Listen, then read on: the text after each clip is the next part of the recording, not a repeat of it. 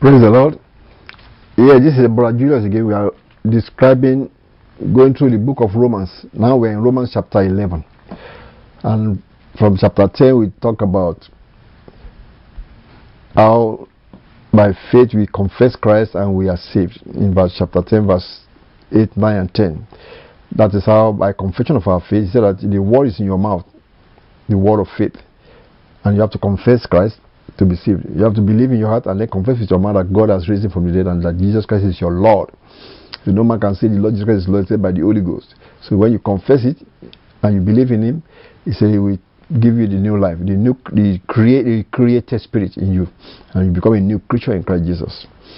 Now in chapter 11, Apostle Paul continued his dialogue about the Jews, and he said, verse 1, I say then, as God cast away his people, God forbid, for I am also an Israelite of the seed of Abraham, of the tribe of Benjamin. God has not cast away his people which he foreknow, for knowledge. Watch it not what the scripture saith of Elias, how he maketh intercession to God against Israel, saying, Lord, they have killed thy prophets, and dig down thy altars, and I am left alone, and they seek my life. But what saith the answer of God unto him? I have reserved to myself 7,000 men who have not bowed the knee to the image of Baal. Even so then, at this present time also there is a remnant according to the election of grace. So what Apostle Paul has been describing in all this chapter 9 and 10, and he's continuing in chapter 11, is that the calling of we believers, calling of we people to become Christians is by election of grace. Not that we did something special. We do not know. God just called us. Why didn't he call the other person? I don't know. How come the other person was the seed of the serpent? I don't know. But I must have been the seed of Christ. That's why he called me and I responded. So if you that is listening, you are a seed of Christ, he's calling you by the gospel. It's by the gospel. And you have to respond. If you respond, that means that you are a seed of Christ indeed. If you do not respond, then maybe you are the seed of the serpent. That's why you're not responding. I gave an analogy to one man one day. I said, because in my hometown when I was growing up, my mom usually had goats and chicken that she was raising. And I noticed that anytime she wanted to call the goat, maybe she wanted to call her own goat, and the goat may be playing with other goats in the playground. But when you want to call the goat, you either call the name of the goat. If the goat is like a pet, you call his name. But sometimes the goats won't listen. But what they do is to throw some corn. The same thing with chicken. If the chicken is playing with other chicken in the yard, but you want to get your own chicken into the cage, so you throw the corn on the ground, and all the chicken will run to the corn when they see the food. You see, corn is for the food. It's food for all the chicken. And they all run there and they begin to peck all the corn. But you want to pick your own chicken or hen or fowl. So my mom will just grab his own chicken and put them in the cage and leave the others that don't belong to him there. And that is what God is doing with the gospel also. God said, preach the gospel to all Christians. So we go and preach the gospel to the whole world by radio, by literature. You that is listening to me, if you belong to the seed of God, you come to it. Even there are some that don't even belong to the seed of God, they just listen also. But God now is going to call his own people into his house by picking them up and bringing them into his kingdom. While the others, they will just listen, they will not understand. Jesus Christ said that the hearing you will hear will not understand. Why? Because they do not belong to his seed. Christ said, I know my sheep. So the same way is what God is using the gospel. Say the power of God to save us is through the gospel. And it's calling some people through the same gospel. But there will be others that will find it interesting. They find religion very interesting. They also follow religion. They're just following religion. But if they don't belong to the seed of Christ, they will never be saved. They may have a form of religion, but they will not be saved. But if you belong to Christ, he's calling you by the gospel. Give your heart to him and let it sink deep and begin to follow the exhortation, and he's calling you unto himself. Then you'll be faithful. That's what Christ is saying here. He said, God has not cast away his people which he foreknow. In verse 5, even so then at this present time also there is a remnant according to the election of grace. So election of grace is what God is using to call individual people into Christ, into Christianity. Not because you are born by some parents that were Christians. That may put you in a religion, but not into Christianity. Because you have to be born again to be a member of the kingdom of God that is coming. And how do you get born again? When Christ comes into your heart. And how do you get that? When you receive this gospel we are preaching to you, and you believe it, and you call on Jesus Christ to come and give you the new birth. He said that with your heart you believe, with your mouth you confess that Jesus is your Lord, and confess that He rose from the dead, and then invite Him to come and take over your life. You have to invite Him to take over your life, that you surrender your life to Him, and then He will take over, and you will be a new creature in Christ Jesus. That is how you are born again. And Christ give you a recreated spirit in you that will make you to not be interested in the old Adamic sinful nature. The sinful self will be dead, will be crucified, and your lifestyle will be different. So you become a new creature. All things are passed away. That is, whatever you used to enjoy, like to do, that are sin, you just eat it. From inside, you just see that something changed in you. That you are no more interested on those old stuff anymore. You are a new person in Christ, and you have a new appetite, and you have a new desire, because something has changed from within you. That is the new spirit He is creating in us, as He said, being born again. Except a man be born again, he cannot see the kingdom of God, is what Christ said. Except a man be born of water and of spirit, you cannot see the kingdom of God. The water baptism that you go to is to symbolize that you have been dead. The old man is dead, buried under water, and the new person comes out, and you have to you have to believe it like that. Let your mind say like that, and Christ is going to give you a new spirit. And from that new spirit, begin to use that, begin to walk in the newness of life. Is what the Bible says. Reckoning yourself to be dead indeed to sin, and life unto God. Now, in chapter 11, he went further. Verse 6 said, and if by grace, then it is no more of works. That is, Christ calling us by grace, not that we do something special. By grace, it's not because we are so righteous, that's why He calls us. No, it is by grace. Even the worst sinner can be called, and he will change, just like that when Christ touched him. But if it be of works, then it is no more grace. Otherwise, work is no more work. Well then, Israel has not obtained that which he seeketh for, but the election has obtained it, and the rest were blinded. According as it is written, God has given them the spirit of slumber, eyes that they should not see, and ears that they should not hear, until this day. Verse 9 says, and David said, let their table be made a snare and a trap, and a stumbling block, and a recompense unto them. And let their eyes be darkened, that they may not see, and bow down their back always. Verse 11 says, I say then, have they stumbled that they should fall? God forbid. But rather, through their fall, salvation is come unto the Gentiles, for to provoke them to jealousy. Now, that's how Apostle Paul is preaching it. That is, the Jewish leaders in that generation of Christ that refused to accept Christ, they were blinded, spiritually blinded, so that the gospel can go to the Gentiles. That was how Apostle Paul presented. That was something that was God already planned, that the Gentiles will be preached to for 2,000 years. That's why Christ said the time of the Gentiles is this gospel is being preached. And it's not all the Gentiles that we accept it, only the elected one also. I'm glad I'm elected. Are you? If you are elected, you should be a believer. If you are a believer, praise God and be humble. But if you are not a believer, you can be a believer by just accepting Christ as your Lord and Savior. And He will come and live inside you from there and from now henceforth. And call upon Him and He will save you. So Apostle Paul continued and said, salvation is to come to the Gentiles. It may provoke the Jews to jealousy. But you see, until the end of the world, maybe they will be provoked. Now, if the fall of them, verse 12, if the fall of them be the riches of the world, and the diminution of them the riches of the Gentiles, how much more their fullness? Apostle Paul said, if I speak to you Gentiles, inasmuch as I am the apostle of the Gentiles, I magnify my office. If by any means I may provoke to emulation them which are my flesh. Verse 15 says, if the casting away of them be the reconciling of the world, what shall the receiving of them be but life from the dead? For if the first fruit be holy, the lump is also holy. And if the root be holy, so are the branches. Now Apostle Paul is just describing to make us to see that the nation of Israel, even though they didn't believe, but God is going to bring them back at the end. When you say bring them back, is the generation that Christ is going to appear to in the end. But that's what you say. People are assuming that when you say I'm going to bring them back, God is talking about that generation completely.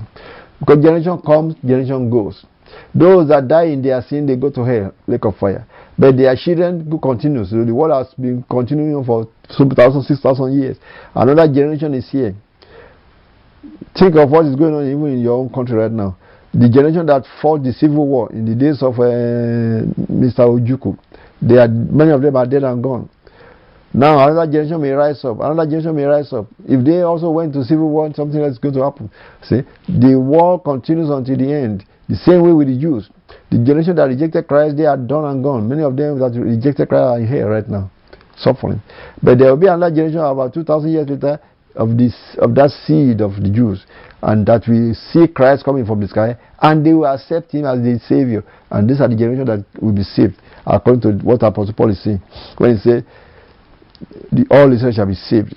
That he was describing in this chapter 11.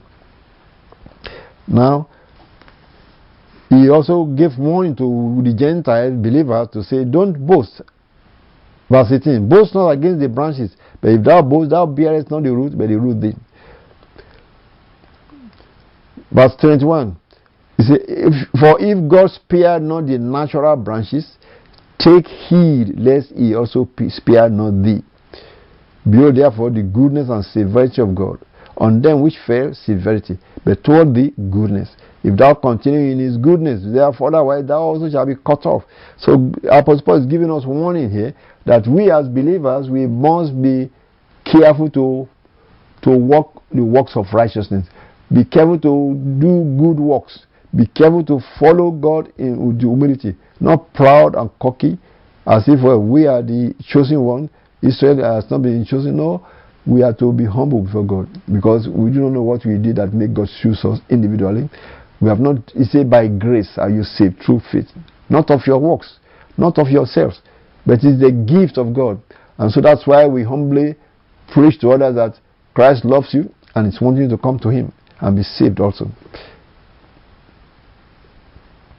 Now let's go to, from chapter 12, we are going to see Apostle Paul now is going to begin to exhort the believers from chapter 12. But in chapter 11, he went further in chapter 11 and said, verse 27, talking about the covenant between the Israelites and God that he gave to them. For this is the covenant I have covenant to them, which I shall take when I shall take away their sins.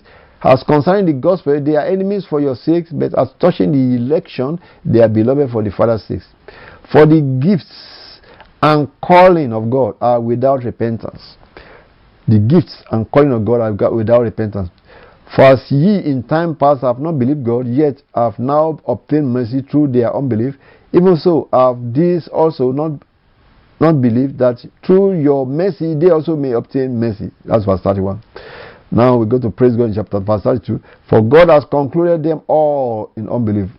All have sinned and fallen short of the glory of God, that he might have mercy upon all. So God conclude everybody, every man, both the Jews and the Gentiles, are unbelief, and he forgive everybody, and now calling everybody individually, not nation by nation, individually, come unto me. So if the majority of the people in that nation all come to Christ, that becomes like a Christian nation. That's what some people claim to be Christian nation. Not that God selected a particular nation, but how many are accepting Christ in that nation? God is forgiving the whole world and calling everybody individually come to Christ and be saved. If you call, and many people come from the same nation, they will almost become a Christian nation. That's what you are seeing in the Western world. But the same thing is what God is saying. For God has concluded them all in unbelief, that he might have mercy upon all. Oh, the depth of the riches, both of the wisdom and knowledge of God! How unsearchable are his judgments, and his ways past finding out. For who has known the mind of the Lord, or who has been his counselor, or who has first given to him, and it shall be recompensed unto him again? For of him, and through him, and to him are all things, to whom be glory forever and ever. Amen. That was the end of chapter 11 that we are describing. We are going to go to chapter 12 and see the exhortation that Apostle Paul was giving to believers. Chapter 12 through chapter 15 is just full of exhortation on how we should conduct ourselves as believers and how we should exercise our faith. From chapter 12, let's go. I beseech you therefore, brethren, by the mercies of God, that you present your bodies a living sacrifice, holy, acceptable unto God, which is your reasonable service. Now we are to present our body. Our body is the temple of the living God. And we are to present our body as a sacrifice unto God, holy, acceptable unto God. And verse 2 says, be not conformed to this world, but be ye transformed by the renewing of your mind, that ye may prove what is that good and acceptable and perfect will of God. We are not to conform to this world. What does that mean, conform to this world? With all these things that the world wanted to enjoy, that look like sin, don't conform to it. All the things they run after, lust for money, lust for fame, all the lust for pleasure. You see, that's conforming to this world. So don't be conformed to this world, but transformed in the renewing of your mind, so that you are proving what is good, what does God want from us, what is acceptable to God, what is perfect will of God. We have to search that one from the Bible, from the scriptures. Daily searching the Bible, daily living according to the scriptures. That's how you don't conform to the world. Present your body as a living sacrifice. What does that really mean? A living sacrifice is something that when you get a goat and you slaughter the goat for sacrifice, the goat is dead, so the one that sacrifice can then carry the goat. No matter, you can lift up the goat's head, it couldn't resist you. You can lift up the goat's hand, it couldn't resist you. You can lift up the goat's body, it couldn't resist you. That's how we should present our body to God also, as a sacrifice that we are living. So He can use us, He can use our body, He can use our feet to do what He wants to do. Our hands become His hands of showing mercy. Our eyes become His eyes of showing kindness. Our mouth becomes His mouth for speaking the truth. Our legs become His legs for going to distances for Him. See, that is what He says. We are to present our body to God as a living sacrifice, so that He can use us. He can use all our members. The Bible says, yield your members. What is our members? My hand is my member, my eyes, my nose, my lips. I don't want to go and kiss a sinner or sinful nature, or kiss someone that is not my spouse. That is how you don't yield your members. You yield your members only to righteousness, and not to ungodliness, not to iniquity. See? And verse 3 says, for I said, through the grace given unto me, to every man that is among you, not to think of himself more highly than he ought to think, but to think soberly, according as God has dealt to every man the measure of faith. So we are to walk soberly before God, and think soberly, and live righteously before Him. Verse 4. For as we have many members in one body, and all members have not the same office, so we being many believers, are one body in Christ, and everyone members one of another. Now it's not talking about the corporate body of Christ, not just a local church. That the whole body of Christ, every believer, we are all members of the body of Christ. The body of Christ is a corporate body. Anyone that is born again is baptized into that body. Everyone that is born again is baptized by the Holy Ghost into that body of Christ. And every member that is baptized in the body of Christ, you have a function to perform in the body. Just like you have fingers in the body, you have skin in the body, you have big toes, you have thumbs in the body. Every part of the body of our woman body, every part is to produce, to perform a function. The same way is using that same analogy, that we as Christians, we are all one body of Christ, and every one of us are members of that body of Christ, and we have some offices that we have to fulfill, and some functions each individual can fulfill. Verse 6. Having then gifts differing according to the grace that is given to us, whether it is prophecy, let us prophesy according to the proportion of faith. Or ministry, let us wait on our ministry. Or he that teacheth on teaching. Now it's now giving different offices that each of members may have in the body of Christ. And some may be prophets, some may not be prophets, some may just prophesy, some may have some form of ministry. Every member of the body of Christ from different parts of different places, we are all to function, to minister to the same body, to make the body grow together. The body means the believers. And he said, verse 8, he that exhorted, wait on your exhortation. He that giveth, just giving donation, giving money, let him do it with simplicity. He that ruleth, rule with diligence. He that showeth mercy, show mercy with cheerfulness. Let love be without dissimulation. Abhor that which is evil, cleave to that which is good. You see, these are all exhortation for all believers, how we should conduct ourselves. See, anything that is evil, avoid, and cleave to something that is good. Be kindly affection one to another with brotherly love. This is exhortation for every believer, that you should show kind affection one to another in the body of Christ, with brotherly love, in honor, preferring one another. That is, there should be no puffing up. I'm better than you, I'm greater than you, I'm apostle, I'm preacher, I'm pastor, I'm this, I'm that, evangelist. No, we are to honor one another. He said, in honor, preferring one another. Now you go further also, is that you are not to be slothful in business. Even whatever you are doing, you say you have to do it as unto Christ. No matter what is your job, no matter what is your profession, you are an engineer, you are a doctor, you are a carpenter, you are a tailor.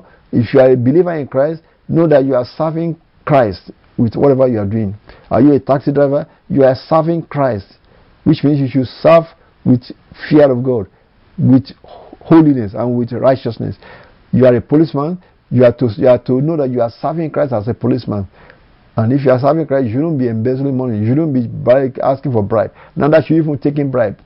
You see, you should be pure and clear. Why? Because you are reporting to Jesus Christ. If you are a ruler, one of the politicians, that you are listening to this, you have to know that your position is to serve Christ Jesus. Whatever position you are serving Christ. And that means you are not to put your hand in things that you know Christ will not allow you to do. Like stealing from the public fund. Like not getting some other people to do it for you. Or embezzlement. Or taking contracts and not doing it. And pocketing the money, just stealing. All of those things, you know you are serving Christ, you will never participate in that, because you know God sees your heart and He sees what you are doing. Other human beings may not see, but you are reporting to God. You have to remember that you are serving Christ in everything you do. So that's why He's saying, remember, you are not to be slothful in business.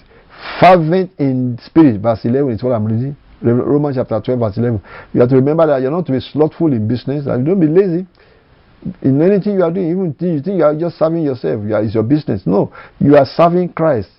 So don't be slothful in business, because if your business collapses, you are going to be crying to God also. Then you better know that when you are doing that business, you are serving Christ, so that you don't want your business to collapse. Not slothful in business, be fervent in spirit, serving the Lord. You remember that? You are serving the Lord in everything you do. Are you a student? Make sure you are studying hard to get the best grade. Why? Because you are studying as a servant of Christ. And God can see whether you are lazy or you are not. God can see whether you are just playing games when you should be studying or you are not. And then we will cry out to Him to help you make a great grade when you have not put on the best effort of your study. So you are serving Christ. Everything you do, you say, do all things as unto Christ and not unto men. Verse 12. So then, rejoicing in hope, patient in tribulation, continuing instant in prayer. Now, you see, you have to be patient in tribulation. There may be persecution for believers. It's coming very soon in the end of the world. It may be persecution from even your family members that do not believe Christ. Or maybe you are a Muslim, you turn to Christ, and your family members want to persecute you. But be patient. Just trust God. God will work it out. Verse 13 said, distributing to the necessity of saints. That means be hospitable for believers that are about you. Verse 14, bless them which persecute you. Bless and curse not. That's what you are saying. God said they will persecute you, but you are not to curse them, you are to bless them. Verse 15, rejoice with them that do rejoice, and weep with them that weep. Verse 16, be of the same mind one toward another. Mind not high things, but condescend to men of low estate. Be not wise in your own conceits. Don't be proud. That's what it's saying. Verse 17, recompense to no man evil for evil. I mean, be kind and gentle. Don't repay evil. Let God be the one that will defend you. Provide things honest in the sight of all men. I mean, be honest before everybody. Because God sees your heart anyway, and He is the Lord that you are serving. So be honest before everybody, and then God will defend you even if they don't believe you. Because it's possible for them not to believe you, but be honest. In verse 18, if it be possible, as much as light in you, live peaceably with all men. See, that is our responsibility as believers. If it be possible, as much as light in you, live peaceably with all men. Verse 19 is very important. Say, dearly beloved, avenge not yourselves. Because God said He will be the one to avenge you. And when God avenges, may be slow, but it's going to be thorough. Avenge not yourself, but rather give place unto wrath. For it is written, vengeance is mine, I will repay, saith the Lord. See? When you try to avenge yourself, you are standing in the way of God. So just let the Lord God handle it, and you'll be surprised that God will bless you when you don't avenge yourself, and God will defend you against the adversary. Verse 20. Therefore, if thy enemy hunger, feed him. If he thirst, give him drink. For in so doing thou shalt heap coals of fire on his head. Be not overcome of evil, but overcome evil with good. Now that verse 20, Apostle Paul is quoting the book of Proverbs. You see that in Proverbs chapter 24.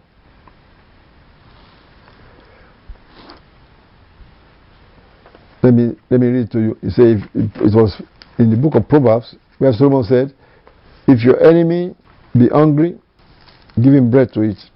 If he be thirsty, give him water to drink. He said, by so doing, you shall heap coals of fire upon his head. In Proverbs chapter 24, verse 17, it says, rejoice not when your enemy falleth, and let not thy heart be glad when he stumbleth, lest the Lord see it and it displease him, and he turn away his wrath from him. That's the wisdom from Solomon. That if your enemy is stumbling, don't rejoice, be praying for him.